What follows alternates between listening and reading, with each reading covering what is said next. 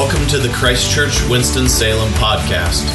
To learn more about Christ Church, visit us at christchurchws.org. Subscribe to our podcast at our website, iTunes, or wherever you listen to podcasts. Thanks for listening.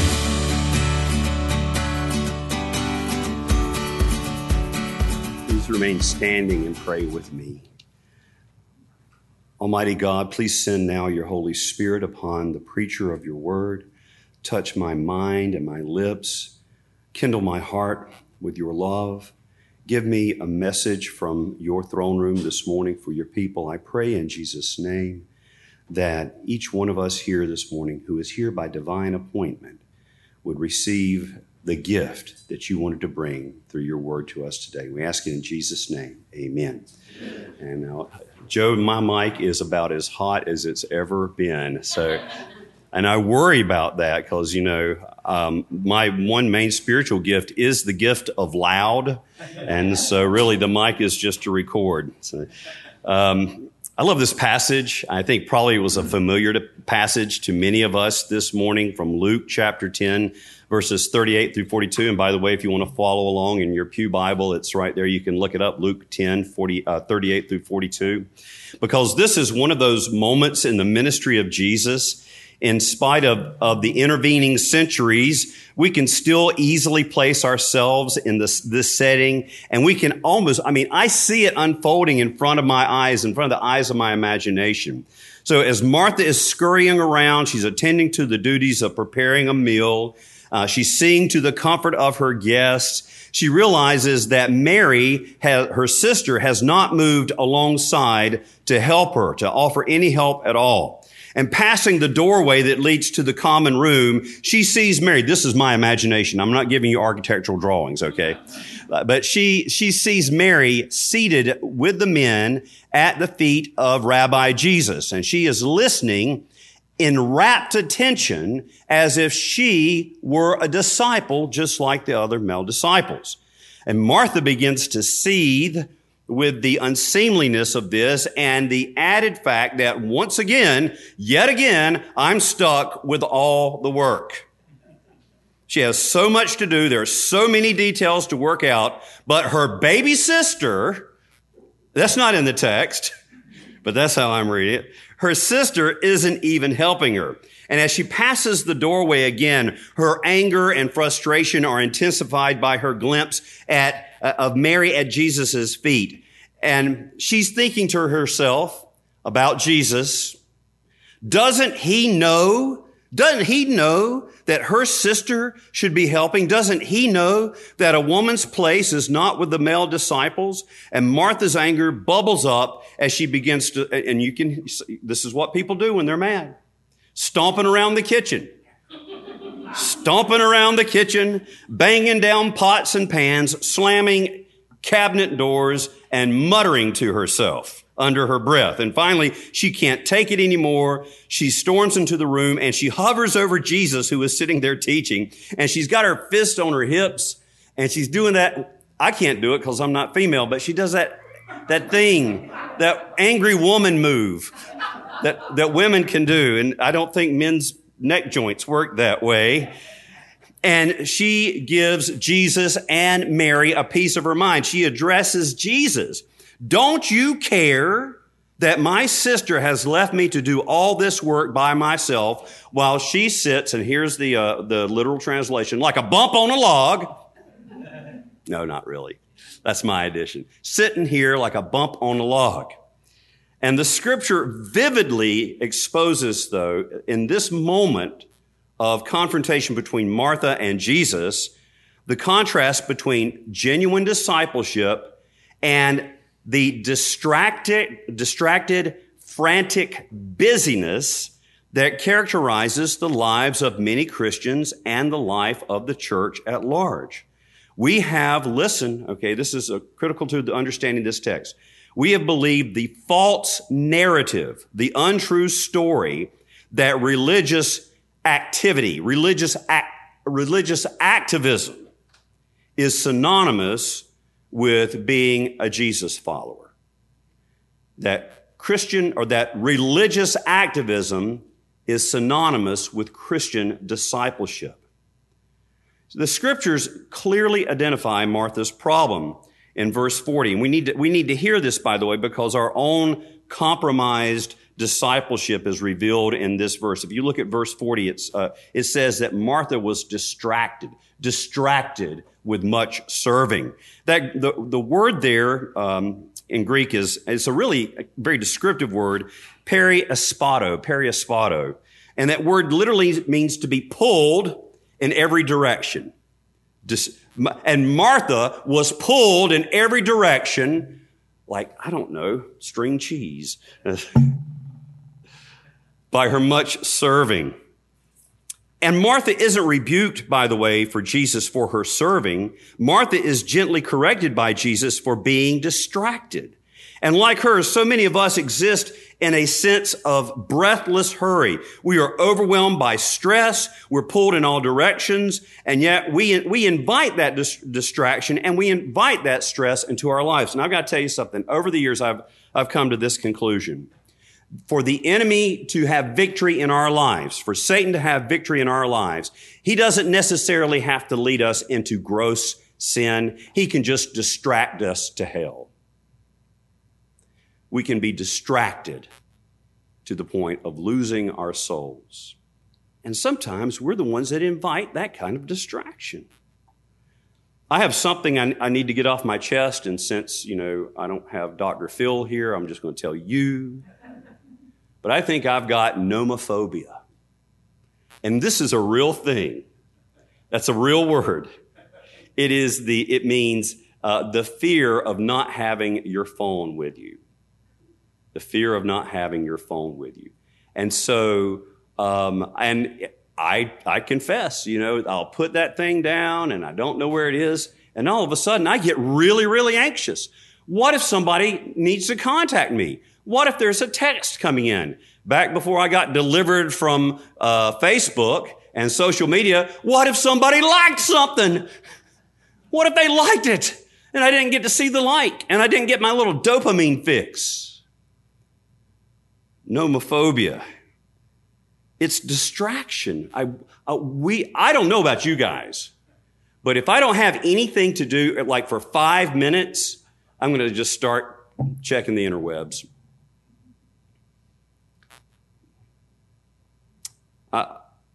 Smartphones. That's a good word. Smartphones and social media have radically altered the way we live in the Western world. We have dramatically altered how we relate to other human beings, and it has not been for the better.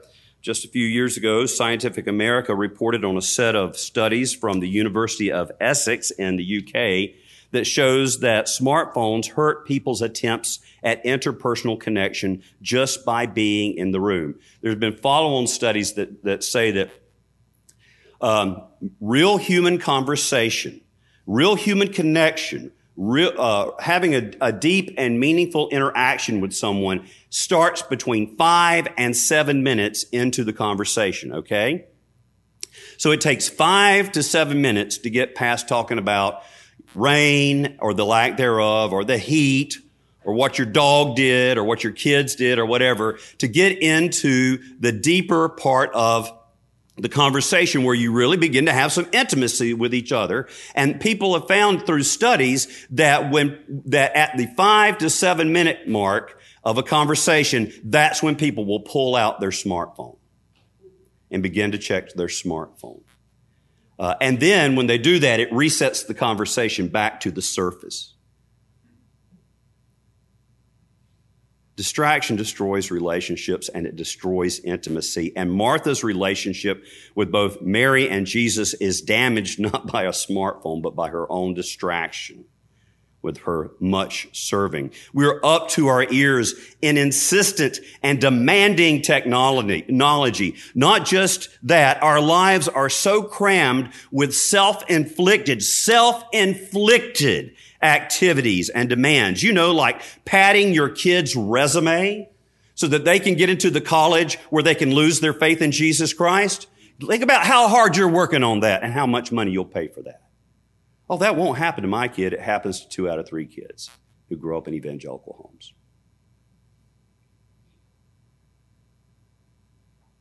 We're pulled in every direction. Our unbridled restlessness cripples our ability to connect with anything transcendent at all. And the result is that the relationship for which I was made and you were made, the relationship which alone can ultimately sustain us, withers because of distraction. We can't hear the wee small voice of the Spirit of God because we fill our lives with so much noise. And I am preaching to Ben Sharpe this morning. We can't hear God's call because we crowd it out with false urgency, the false urgency of being in contact with everybody else. When God says, be still and know that I am God. Psalm 46, verse 10. Be still and know that I am God. You know, Jesus continues to expose Martha's problem here in this passage. He tells her, you are worried, you are anxious and troubled. You are anxious and upset about many things. Someone has said that trying to overcome anxiety, trying to overcome worry is like wrestling with an octopus. As soon as one tentacle of anxiety is pulled away, we quickly get wrapped up in another care and another worry. But worry is spiritually destructive because it shifts the direction of our being away from Jesus Christ. And I think I mentioned this a couple of weeks ago. I had an experience just a few weeks ago that revealed the very shallowness, the lack of my sanctification because of how I let something that really wasn't ultimately important just consume me with worry and upset. It was, I had trying to get out of Dallas, and there, that's a good thing. Getting out of Dallas is a good thing. That's a good and godly pursuit. No, Dallas is fine. Love Dallas. But I had multiple flights canceled. And I just got, where you talk about turning your eyes away from Jesus, my eyes were, Jesus was not even a category of something I was thinking about. I think the Lord allowed that to happen to show me just how much of the world still controls my heart. I couldn't get quiet.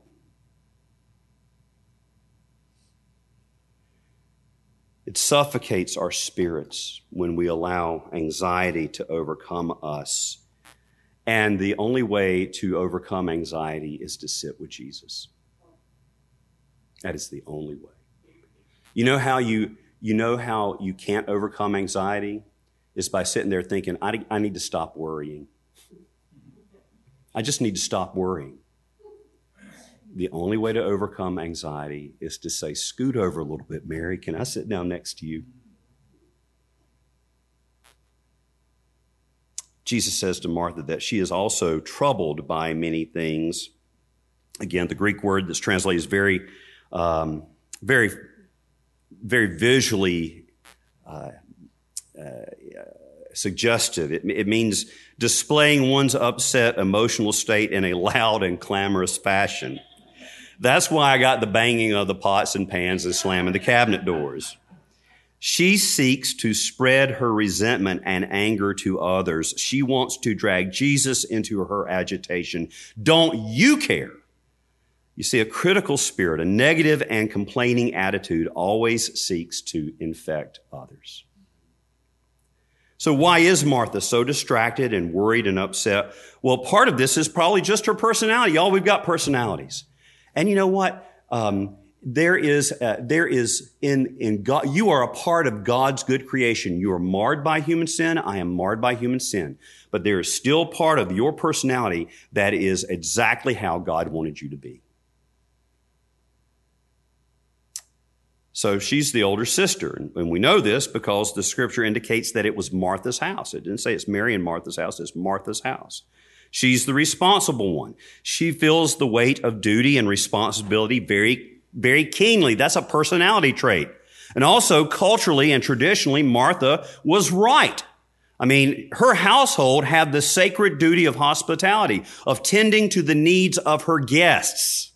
Furthermore, according to what was expected of women in first century Judaism, Mary had absolutely no business sitting at the feet of Jesus. That was the posture of a disciple, and rabbis weren't supposed to let women be disciples. And yet here is Jesus welcoming Mary and teaching her as she sits at his feet. Martha confuses the internal, self-imposed expectations and external cultural obligations. She thinks those are what it really means to serve Jesus. On the surface, she is serving Jesus as the host should, but in her heart, she is more concerned about meeting expectations than pleasing Christ. More concerned about meeting expectations than pleasing Christ. So brothers and sisters, our confusion about what is expected of us is, okay, ready? If you are being driven, if you have anxiety and you have troubles, you're troubled and anxious because of expectations, our confusion about what is expected of us is clearly is cleared up by just asking ourselves these two questions. All right? First of all, why am I doing this? And number two, who am I trying to please? Why am I doing this? And who am I trying to please? And now most of us can tell ourselves a story that, I'm trying to please Jesus. But really what we're trying to do is to please, mama or daddy's voice that's stuck in the back of our head. Another question, is this important or is it just urgent? Because we meet God in the quiet, not in the fuss and feverishness and anxiety. And that is why my garden is a place where I go to meet the Lord. It makes me slow down. That's why I've got to go out to the woods every week. And you know what? It only takes about 10 minutes. And God starts to speak to me. He was speaking already. I just couldn't hear him. Jesus' rebuke to Martha is so sweet and it's so tender. We hear that tenderness in the way that he repeats her name. Martha, Martha. Now, if Jesus was from North Carolina instead of Palestine, he would have just said, Martha, honey, sweetheart. Yeah, precious, darling. Bless your heart. He calls her name to penetrate her inner noise. The clanging mental cacophony generated by Martha's misplaced priorities and resulting anger. Martha, the trouble you have here is not with Mary. Darling, you are the one who is misled and negligent. Mary has chosen the best portion this moment has to offer, and it will not be snatched away from her. In spite of all of Martha's busyness, she is not living as a disciple. The only place to gain proper perspective, the only place to begin the life of the disciple is with Mary at the feet of Jesus, feasting on his presence and feasting on his word. Our worth and our value do not come from productivity or from looking busy. Saw a bumper sticker years ago. It was kind of sacrilegious, but it was really, really funny. Jesus is coming soon. Look busy. And I think some Christians think that's in the Bible. But our worth and value don't come from our busyness, but from our relationship with the living God. That's the only source. And I have to be reminded of that over and over and over again. So it comes back really to priorities. If the good news of Jesus Christ is true, if the gospel is true, then nothing else matters. And if it isn't true, then nothing else matters. And the ultimate response to the truth of the good news is not busyness, it is worship and adoration. The worship of God, Father, Son, and Holy Spirit. So church, here is the application. Worship is the business of God's church. Worship is the mission of God's church. When we are sitting at the feet of Jesus, listening to Him, adoring Him, communing with Him, we are being missional. Worship is Christian activism. And the mistaken idea that worshiping God, Father, Son, and Holy Spirit on the Lord's Day is optional and the church needs to be relevantly changing the world is killing the church. Your cisterns are cracked and empty. There's no living water there. Oh my gosh, I sound like John Piper. I didn't even mean to. Praise God.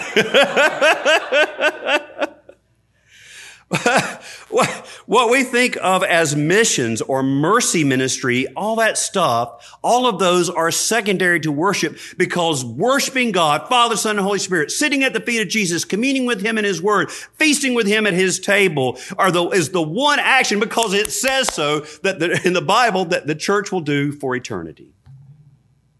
Missions, mercy ministry, all of those exist as a response to human fallenness. We don't do them to be relevant, but because people have not yet been brought into a relationship with Jesus Christ. Because people's lives have been ravaged by the effects of human sin. That's why we do missions. That's why we do worship, mercy ministry. They are not the ultimate purpose of the church. So brothers and sisters, that's why we have the reading of Jesus' restatement of the law every service. Don't confuse the great commandment with the second greatest commandment. Because if you love your neighbor first, or try to love your neighbor first, and then love God, you will end up resentful and exhausted and not able to love either God or your neighbor. This is John Piper's quote. Missions is not the ultimate goal of the church. Worship is. Missions exists because worship doesn't.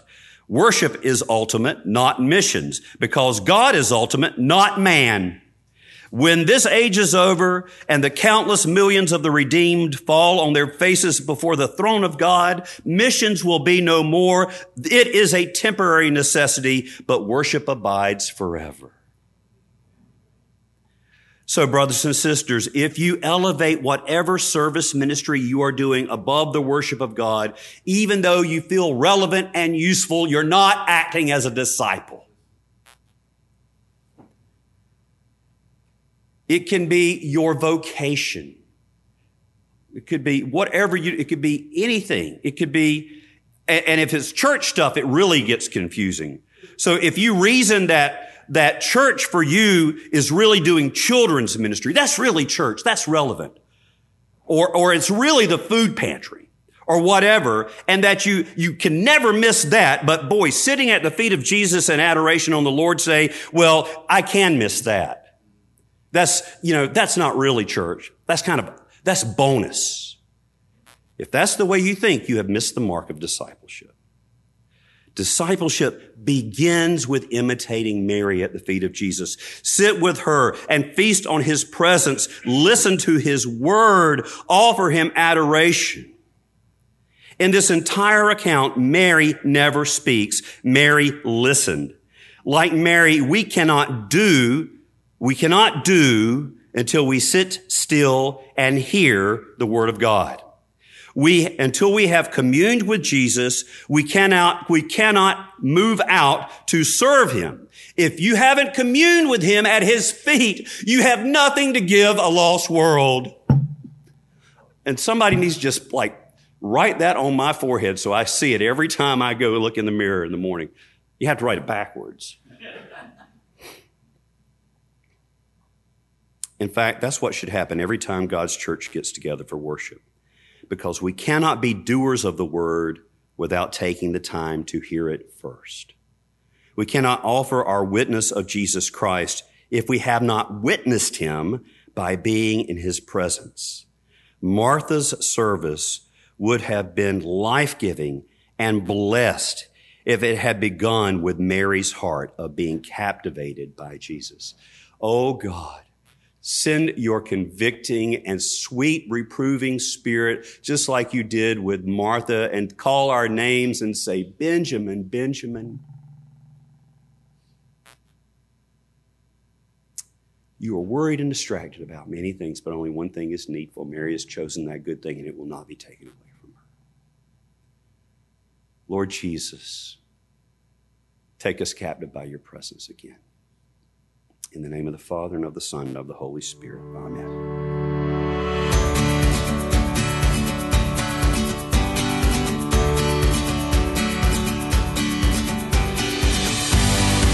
Thanks for listening. To learn more about Christ Church, visit us at christchurchws.org. Subscribe to our podcast at our website, iTunes, or wherever you listen to podcasts.